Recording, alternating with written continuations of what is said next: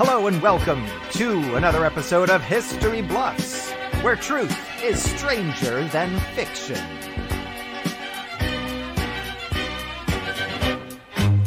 I want to welcome to the show our host with the most, it's Chris! Hello and welcome everyone. Welcome to another episode of History Bluffs, where truth is indeed stranger than fiction sometimes. And we have a wonderful show for you tonight. We have three amazing panelists, and as always, we have our amazing tech, Adam.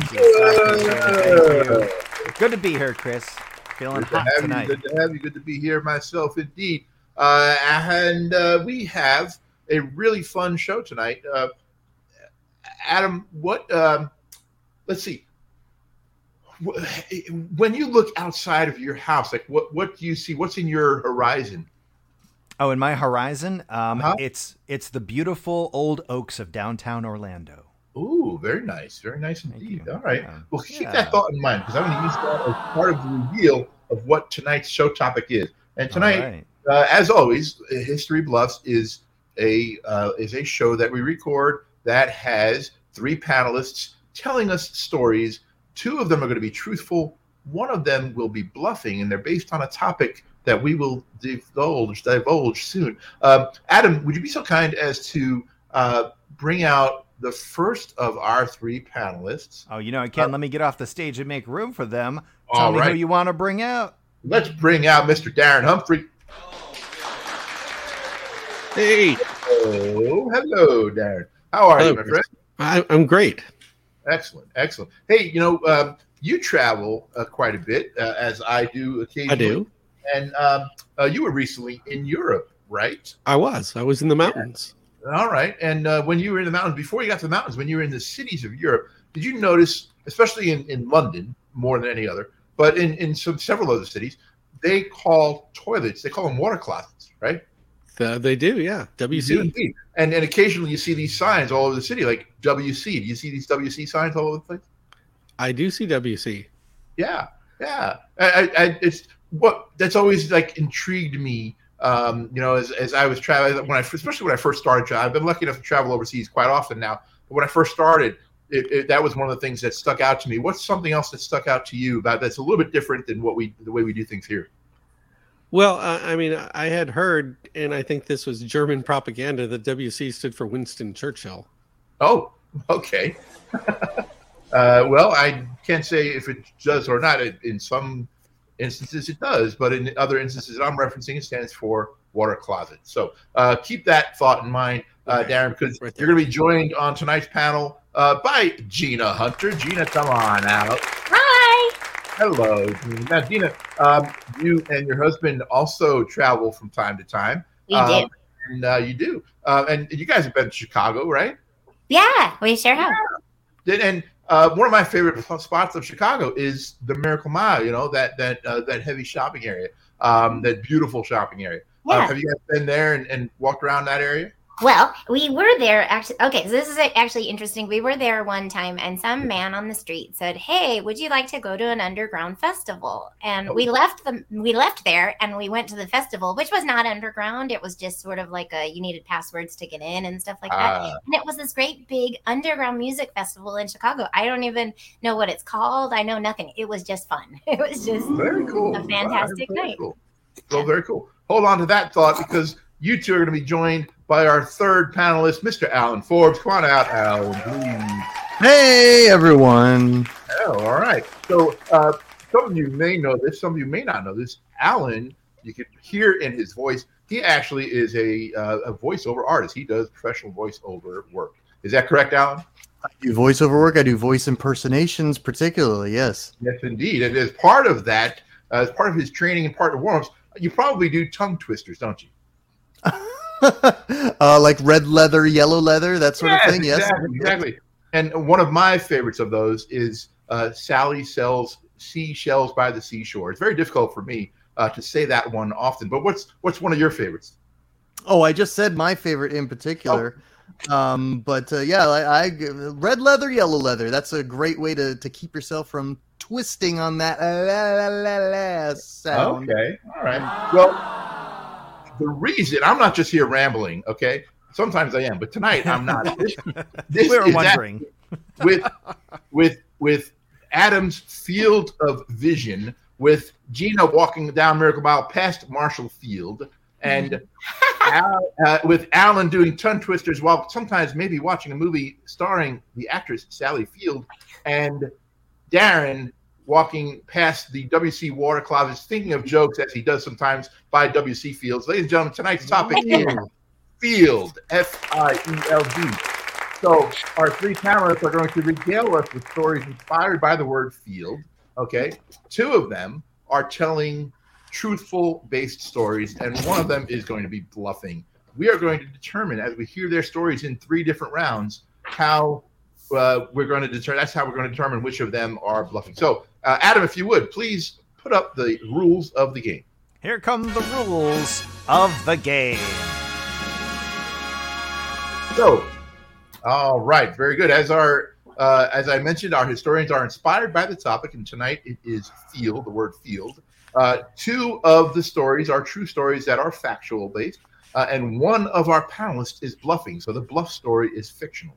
We ask for no audience help, please. If anyone watching is Googling some information or searching on any search engine, whether it's Bing or any other search engine, please don't share that information in the comments section until we're done with the 3rd round of our stories, at which point we will all then have an opportunity to guess who tonight's bluff is, because no one, except for Adam, our tech, and the actual bluff themselves, none of the rest of us know who the bluff is. So we will all find out together once we determine who our guesses are for the bluff. We'll all find out together who the actual bluff is. So with that being said, shall we, is everybody ready to go? We should jump right into the stories? Fantastic. All right, Darren, we're going to start with you. So Adam, let's kick off round number 1. Let's do it. Round 1. And Darren, we're going to have you begin. So the first round is going to be 75 seconds, and then each successive round will get shorter and shorter. It will go 75 seconds in round 1, 60 seconds in round 2, 45 seconds in round 3. So Darren, you're first up in round 1. The floor is yours. Okay, the title of my story today is Fields of Dreams, but it's not about baseball. It's about Gwendolyn Werner, the first woman to win the Fields Medal in Mathematics in 2006 for her contributions to, quote, the theory of holomorphic dynamics and the geometrization of 3-dimensional manifolds, including proofs of Burr's conjecture on the density of cusp points in the boundary of the Teichmuller space, and, of course, who doesn't remember her elegant proof of Kray's theta function conjecture? I mean, we all remember where we were when we heard the Kray's theta function conjecture was finally proven. I myself was at a Kentucky Fried Chicken because it wasn't called KFC because it was still 2006. It was still called Kentucky Fried. That's BS. I have no idea what the Kray theta conjecture is. But Gwendolyn Werner does, and that's why the Fields Commission awarded her the prize in 2006. Now, if you haven't heard of the Fields Medal for Mathematics, how about these caramels? You actually have if you saw the movie Good Will Hunting. But more on that in a minute. Ooh. Intriguing. All right, nicely done. All right, well, Gina, we're going to have you please come out and comment on Darren's first round story of his Fields of Dreams. Well, I would like to say that I believe him in his entirety because I absolutely understood every single word of that round. Of course. Deep understanding. So far, it's scanning. He's right even about the KFC thing. I mean, yeah. So That's unless he's the liar, he's not bluffing right now. Okay, all right. Right, like maybe he's you know what I mean. Like right now, I know exactly what you mean. Alan, what say you? All right, Chris, I know that Darren is a very smart person. He's an engineer by trade. He knows what a lot of those words meant, and he knew that they had too many syllables for any of us to check his work, that we would not know who the recipients of these random awards are. Therefore, it's so complicated, he hoped to dissuade us from ever having any knowledge of the field, and he's correct. Okay. All right. I don't know what it is either. The art of confusion. Darren's going with the art of confusion. Hey, Chris. I'm so sorry to interrupt. I have to give Darren a point for saying if you like those caramels. Oh, well done indeed. It's a movie quote. And good on you for noticing that, for picking that up, Adam. I get a point too. Yes, indeed. For my money, see, my ex-wife was an accountant, so I used to leave all the math to her. So I'm so far on the fence about whether or not Darren's story is clicking with me yet. So without further ado, let's go to our second panelist of the evening and their round one story, which is going to be 75 seconds. Gina, we're going to have you come up and give your 75-second round one story. The floor is yours now. Okay, thank you. My story is called Field and Stream, and it starts in 2009. In 2009, in Tring, England, there was a robbery at the British Museum of Natural History. The funny thing about it is, even though it's a big, giant, fancy museum, it went unnoticed for 35 whole days. On the evening of the robbery, the alarm went off, but the security guard didn't hear it. It was said that he was watching a soccer game, which the museum emphatically denies. The stuff that was stolen wasn't immediately apparent, so they didn't even know that they were robbed. It was something from a back storage room, and no one noticed a broken window where the thief got into the building upstairs for 35 days. Once they noticed, they called the police, but they checked the video surveillance. They call it CCTV over there, and the surveillance only went back 28 days. So even though there had been a robbery, even though they had the tape, they could not figure out who had gotten in there. So they had to do some investigating, and that's when they started to investigate the robbery. They took inventory, and they noticed that 600 bird carcasses from a storage room had been the only thing stolen. That'll stop right now. And tell you more later. More to come in the second and third round for that. Let's see. Darren, what do you think of Gina's opening with Field and Stream story? Well, first of all, they call it telly over there, not CCTV, or they would call it CC telly. CC telly. So I don't believe you. He's not liking those caramels. He's not liking those caramels, indeed. I think they call them caramels there. Yeah. Caramels. Probably. They try to condense the syllables and everything that they do. Alan, what do you think? Alan, what do you think of Gina's story? All right. Again, no one cares about a robbery at the Museum of Natural History, so that's why Gina chose that. Yes, thank you, audience. That's why Gina chose that topic. Also, bird caucuses. I just know of a caucus being how you vote during a primary election in certain states. I don't know birds having caucuses to vote. All right. How do you think you get more votes? Well, good points there. And Alan, we're going to actually ask you to come back up onto the floor here, and we're going to have you tell us your first round 75-second story, and the floor is yours. It's called The Field of Football. Yes, the date was November 12th, 1892, a day that would forever be etched in sports history. Although no one involved that day could possibly have recognized the importance of the occasion, it was the day that the Allegheny Athletic Association football team defeated the Pittsburgh Athletic Club. The game itself was not that momentous of an event, but one of the circumstances of the game did make it a never-to-be-forgotten moment in sports history. One of the AAA players, William Heffelfinger, was openly paid $500 to play the game.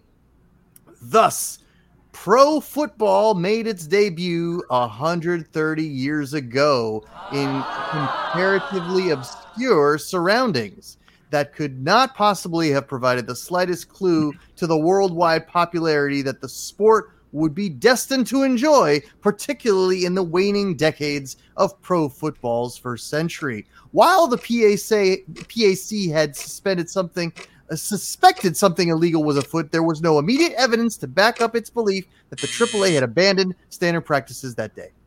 Wow. All right. The birth of football being thrown upon us. Professional football. to be specific. Professional football. That's right.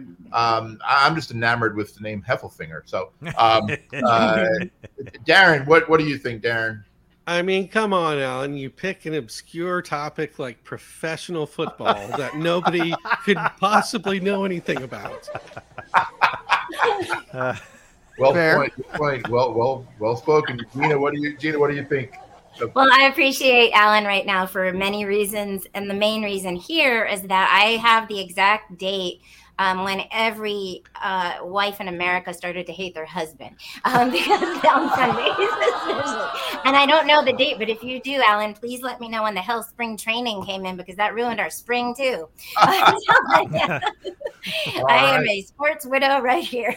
Gina's getting some useful history, some historical dates here that somehow I think her husband is going to pay for later. I don't know why. Because the Bucks lost. Gina, why don't we move on now? We've heard from all three of you in your first rounds in 75 seconds. We are now, Adam, going to move to round number 2, where we are shrinking the clock down to 60 seconds. Let's do a round 2. And Gina, why don't you come on out and begin your second round 60-second story. Now the floor is yours. Okay.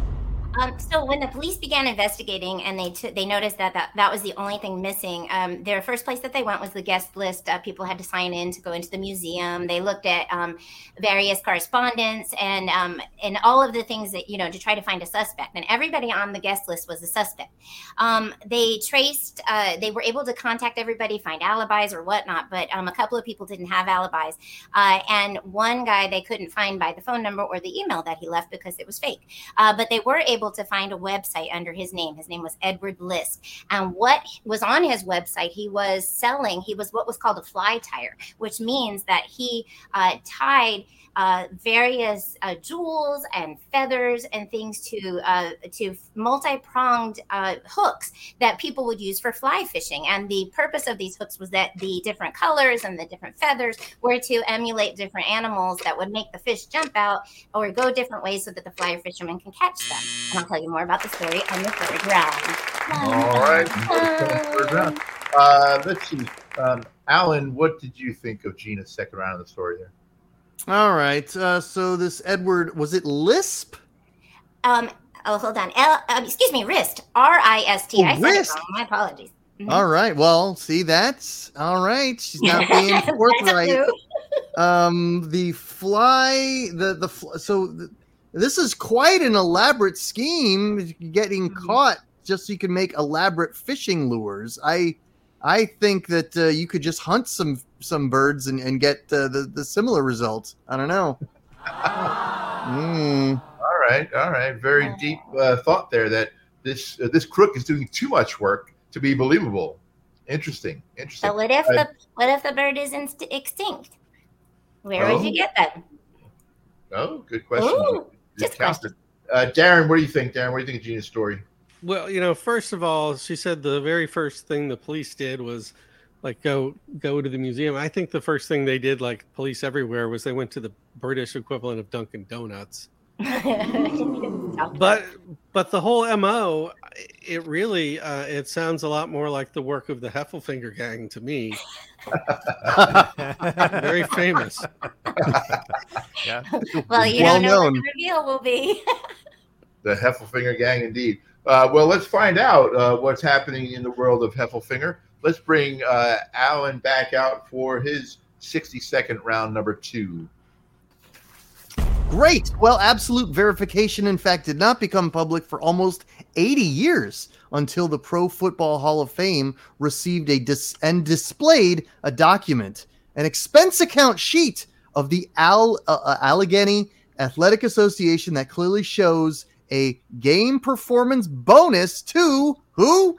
W. Heffelfinger for playing $500, receiving $500 in cash. While it is possible that others were paid to play before 1892, the AAA expense sheet provides the first irrefutable evidence of an out-and-out cash payment. It is appropriately referred to as today as pro football's birth certificate.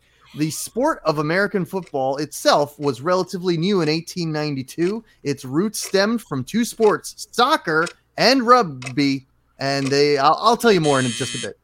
All right, more to come in round number 3 from now. Let's see, Gina, what do you think about this irrefutable evidence that Alan mentioned? Irrefutable my ass, because what are you gonna do? You just basically, I'm gonna write down that I was born on this day and this day. That, like, you gotta love the 1800s where they just wrote stuff down and believed it. I wrote down that I got $500 on this November 12th, 1892 to play this game, but for 80 years nobody else got paid, but I did. And then I'm gonna write it down and show you and call it official. That's like so cool. All right. Instead of, I think she's saying irrefutable is more a little bit revisionary. Yes, that would be better than my ass, but I said it. Darren, what do you think of this? I'm having a hard time swallowing the amount of money. $500 in 1892 is probably enough money to buy like Africa. Let alone play a football game in Allegheny, Pennsylvania or something. Yeah. Come on. Good point. And yeah, he probably could have bought the whole team at that point for $500 and that much money at that time. All right. Well, we've heard from Gina in round 2. We've heard from Alan in round 2. So Darren, that leaves you. Let's get you back out here on the floor for your 60-second round number 2. The floor is yours. Okay. So in the movie Good Will Hunting, Professor Lambeau, who is the mathematics professor at MIT, who discovers that Matt Damon is some sort of math genius, he is described as having won the Fields Medal.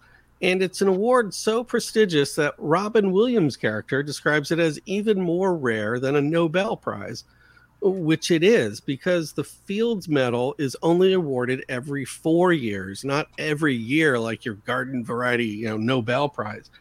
And even then, the Fields Medal is not awarded every time. And in fact, after the first, the inaugural award in 1936, there were no new winners until 1950. And making it even rarer, the Fields Medal is only awarded to mathematicians under the age of 40 who have made major contributions to the field of mathematics. And up until 2006, every winner was a male. But that changed with Gwendolyn Warner. Oh, all right. So, Gina, what do you think of the male-dominated mathematician award-giving story?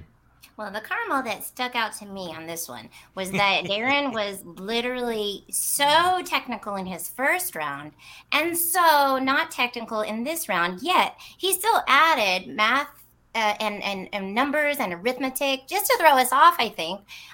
So right now I'm teetering between if I'm the liar, then I'm not going to vote for either one of them. But if I'm not the liar, I'm still teetering, and I don't know which one I will vote for just yet. So, all right. Big words from a little person. Big words indeed. Alan, Gina's saying tech no. What do you say? I see where she's coming from here. Most of us have seen the movie Good Will Hunting, but Darren is just preying on the fact that we don't know it well enough to remember the name of the award that he was trying to push Matt Damon into winning. So I'm still thinking a little. There's a bluff afoot.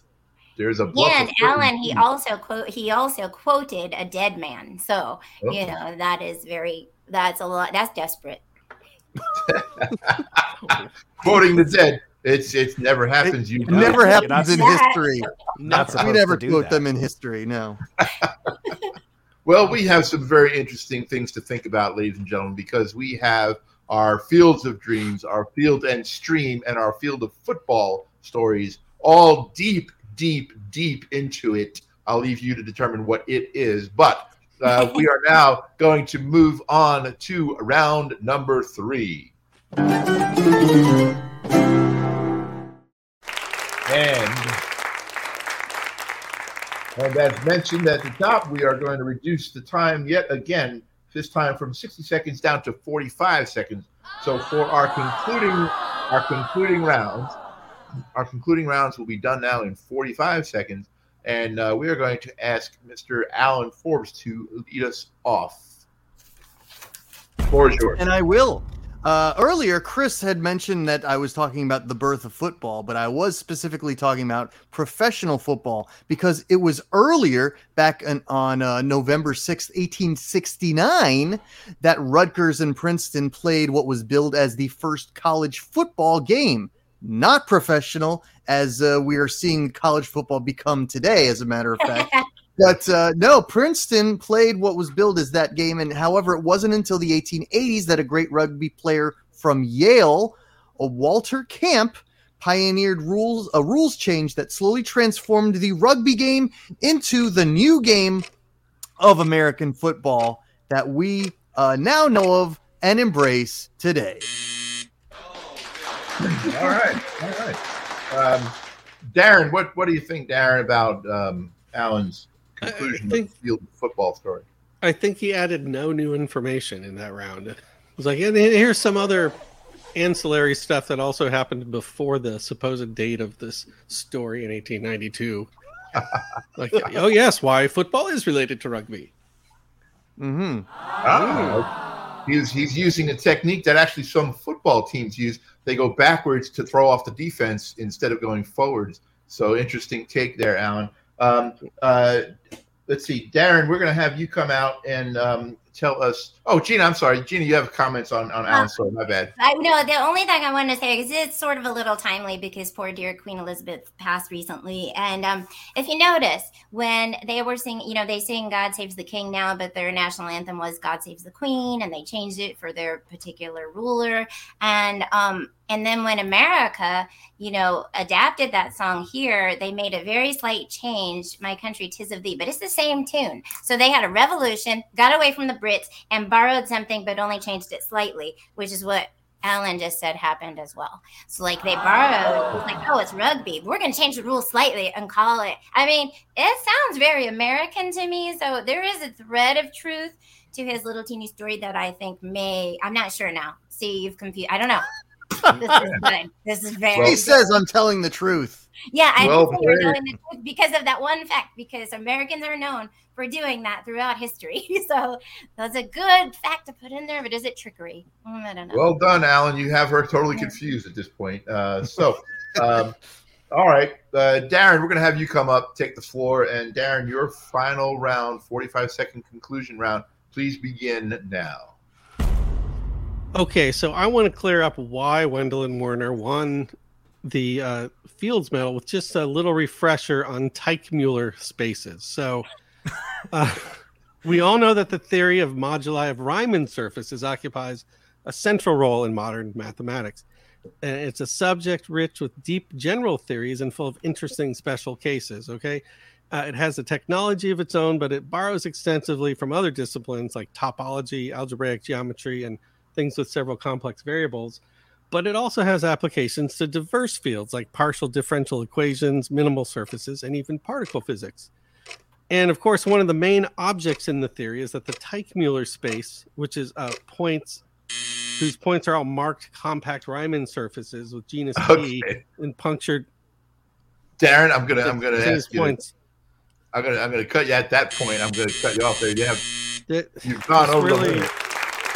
There's not much. It's just a few minutes more to get to. I tell you what. I know this. You only get 45. I know this for a fact. You only get 45 seconds. You can have my 15, though. You can take. Gina, come on out. Tell us your thoughts on that, Gina. Well, I was in Mu Alpha Theta, which is a math thing, and he never mentioned the word derivative once, and that is all he's talking about. So I'm gonna just call bluff on that. That's all. Okay. This is more to do with partial differential equations, but okay.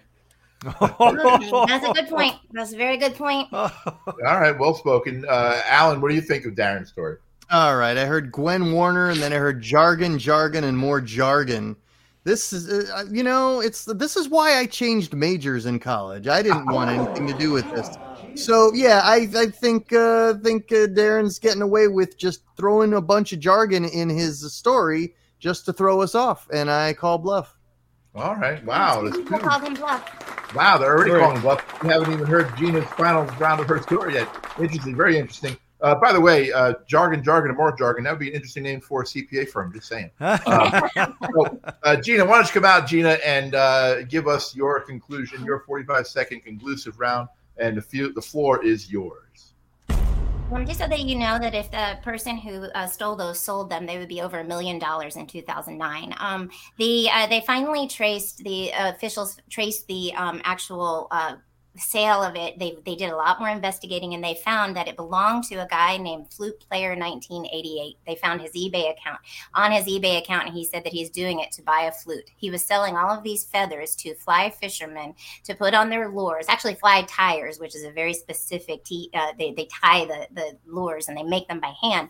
They actually have recipes going back to the 1800s that actually give you the exact ingredients to tie on your fishing thing, which is why some of the birds are extinct and you can't get them except at a museum of natural history.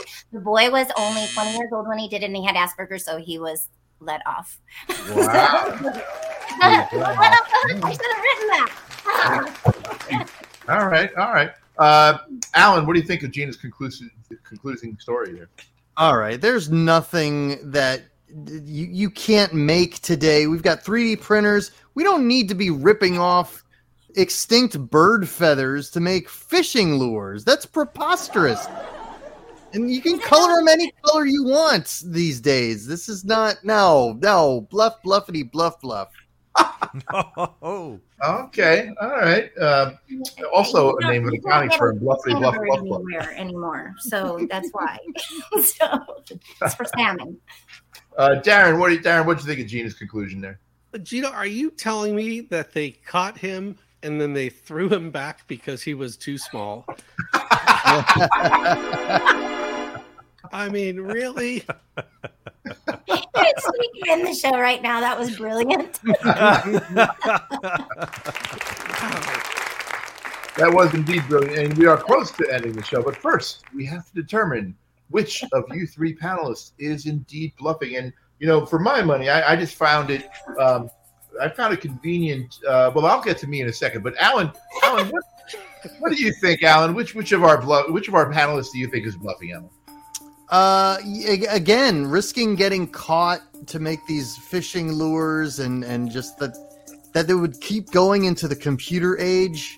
No, that does. I can't imagine these feathers surviving that long anyway. And no, it just doesn't seem logical to me. Although Darren did throw in a bunch of jargon that I would not know one way or the other, I'm going to go with Gina being the bluff.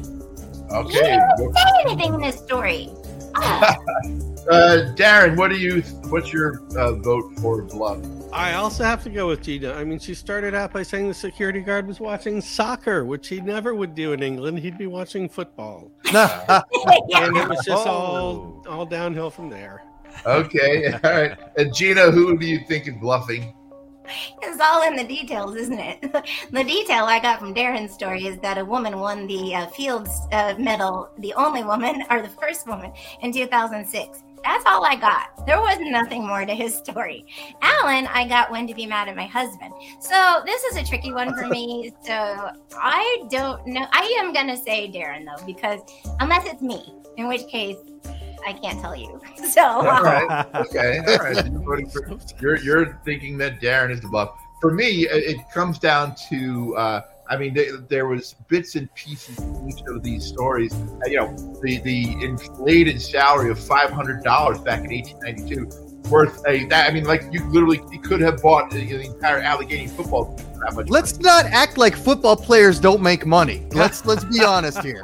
They do now. Outrageous. They do now, but they didn't back then, And then Darren, again, throwing out all this stuff about all these awards and these technical, these wow, just wow, Darren. Okay, but for me, it comes down to Gina and the very specific detail that no one knew that this guy had broken in for 35 days. And conveniently, the CCTV or the CC Telly only went back 28 days. So then, how did they know he broke in 35 days ago? How did they know that then?